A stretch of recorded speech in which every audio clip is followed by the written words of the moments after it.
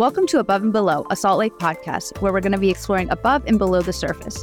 We'll take a deep dive into the world of fishing, diving, and surfing. Every week, we're going to sit down with experts to learn more about them and get their freshest, hottest takes on all things salty. Welcome to Above and Below, a Salt Life podcast. I'm your host, Cheyenne Bearson, and today we have Amber Lewis on with us. Today, we're going to discuss all things scalloping. Amber, how's it going? It's going good. How are you? I'm good. So happy to have you on the podcast. Well, I'm happy to be here.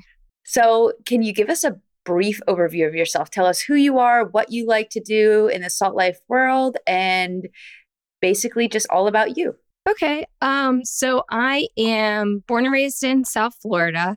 So I love the water, obviously, and the sunshine. I love anything outdoors. My salty activities include all surfing, fishing, and diving. I've spent most of my life surfing, and that's, I feel like, my true passion. And then I've been diving also for about 10 years. And I got my advanced scuba certification and my level 1 free diving in that time. And so just anything new and that involves the water and the outdoors, I'm all about it. That's so cool. And I've heard from people in the past that you are an amazing surfer. I haven't had the chance to see you myself, but I do follow along with your Instagram posts and stuff. So I see little blips of your good surfing. Yeah, it's actually been really fun lately too. And I'm finally done with school and everything. So I've been able to get out there more.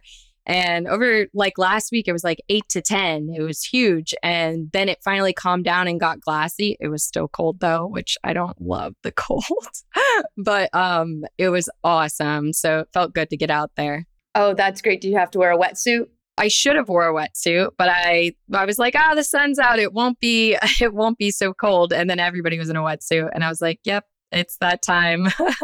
But next time I go out, I'll probably wear my wetsuit for sure. Oh, good. So you've got to get some surfing in over the last couple of weeks. Have you been able to do any fishing? So we haven't been fishing as much. And usually I feel like that kind of happens in the winter just because the seas are rough and everything. So I feel like it's more, and even diving, sometimes you'll catch it flat or whatever, but it's mostly I'm focused in on surfing for the winter. And then when summer rolls around, it's all about fishing and diving.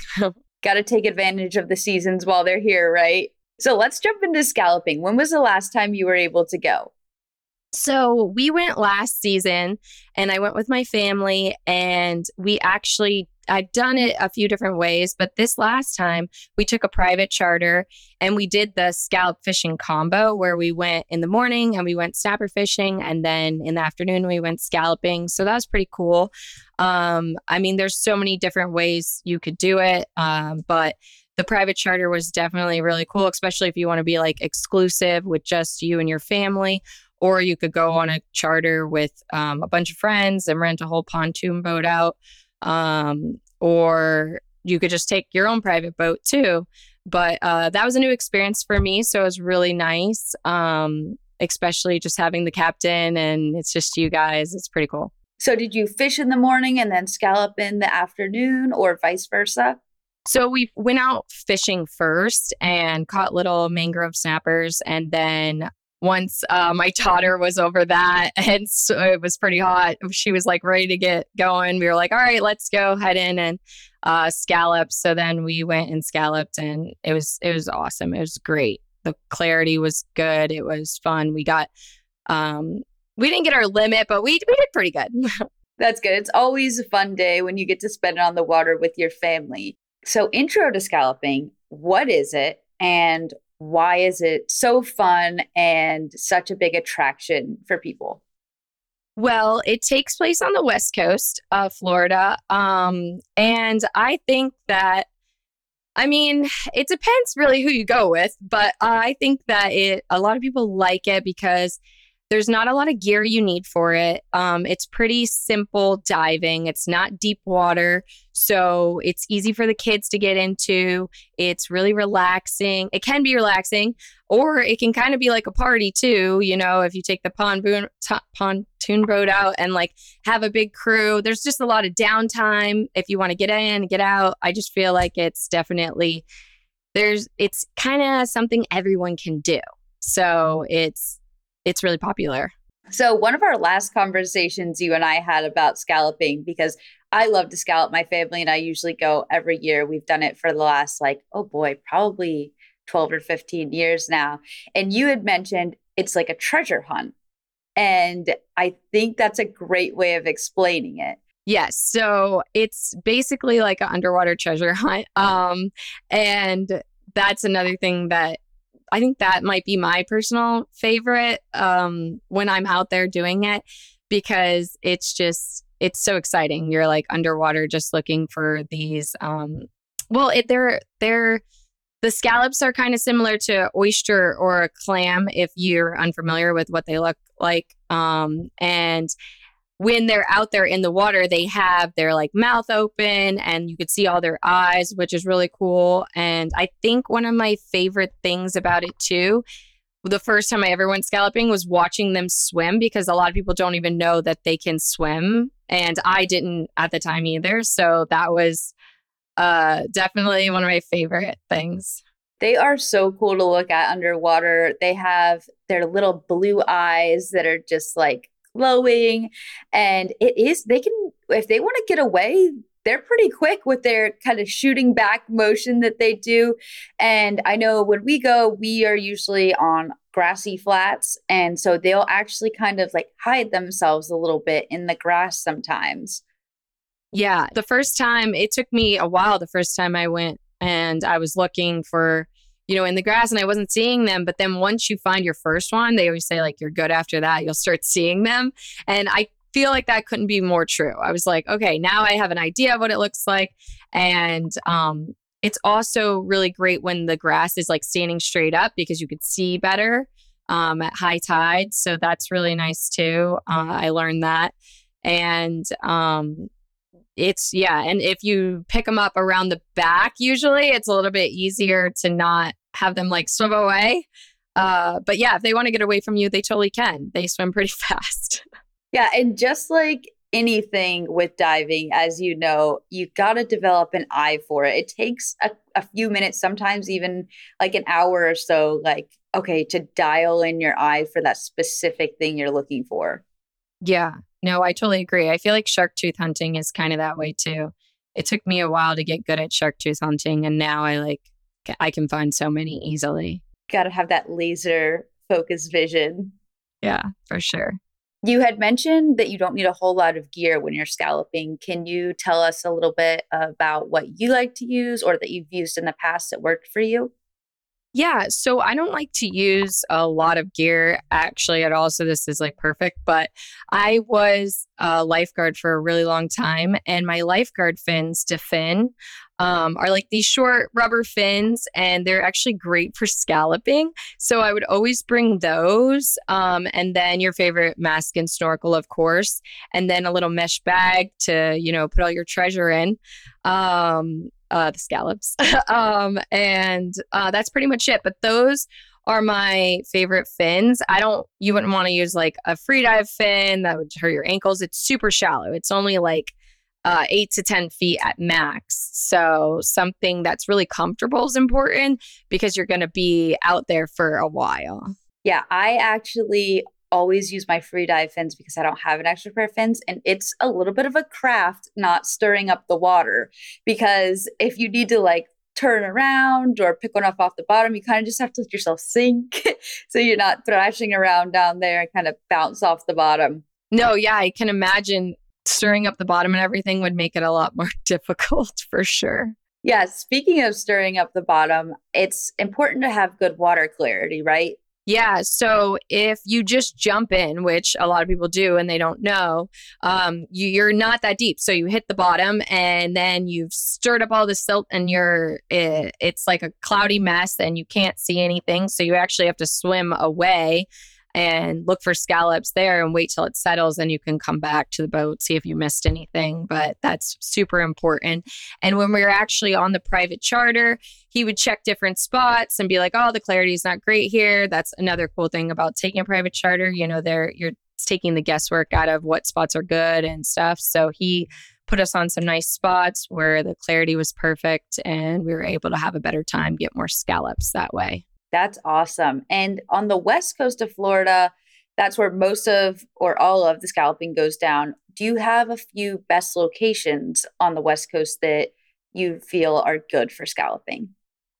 So we always go to Crystal River or Homosassa.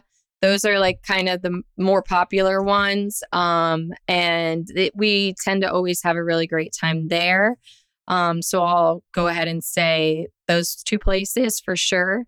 I know there's other people go to like Tampa and different places, but do you usually go to Crystal River too? Yeah, we do. And we've been to, I don't know if I'm saying it right, Steinhatchee or Steinhatchee before, and that was good too. Okay, yeah, I heard about them, but I never explored over there. But yeah, there's usually a lot of charters too. You can book out of there for people that have never done it. You could just look up like Crystal River scalloping adventures, stuff like that. And so many things are going to come up.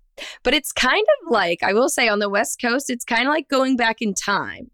Like moves a little slower. Everyone's a little bit more behind in the times. Even some of the resorts over there are very like old fashioned. Yeah, I personally love it. It's the old Florida vibe. It's a lot of woods and oaks with the moss. And like you're saying, everything's a little bit less hustle and bustle and a lot less materialistic, in my opinion.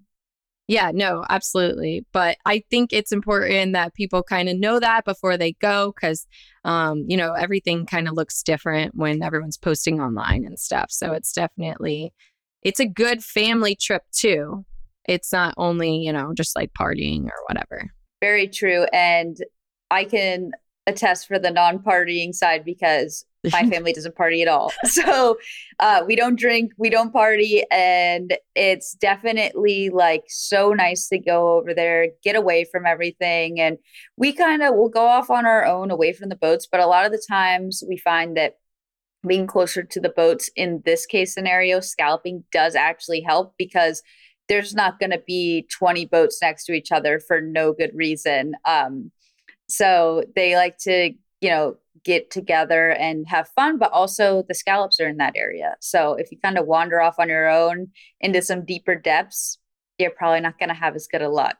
Yeah, definitely. Which is another reason why I think if you're new at it, it would be good to take a charter out. Yeah, that sounds like a lot of fun too, because the flats are different. It's location. Where are you going to go if you don't know the area? So just to get your bearings with the charter is probably a really good idea. Do you know what the season guidelines are as far as month to month? So as far as I know, scallop season starts in July, and that's kind of like opening when everybody goes. And sometimes that could be the best because, it's been closed for months. And then it runs through September, I believe. And towards the end of September. So that's like the time range that you want to go. Yes, definitely. And opening as close to opening weekend you can get is the better, right? For the amount of scallops that you're going to see. Yeah, for sure. And I've definitely gone later in the season too and still had a pretty good outcome. So sometimes after the big first rush comes in, you could still get out. So don't think, oh, I missed opening, I can't go. Like I've been late in the season and still had a good time. But yeah, of course, going during opening, it's a different vibe. It's exciting. Everybody's out there and you're going to definitely get more scallops. Good to know. Did you guys clean the scallops yourself or did your guide do that for you? So if you do book a private charter, he will go ahead and clean your scallops. Scallops are, a lot to shuck and clean. So we jumped right in there and started cleaning them with him. Some people, you don't have to, but I think it's fun.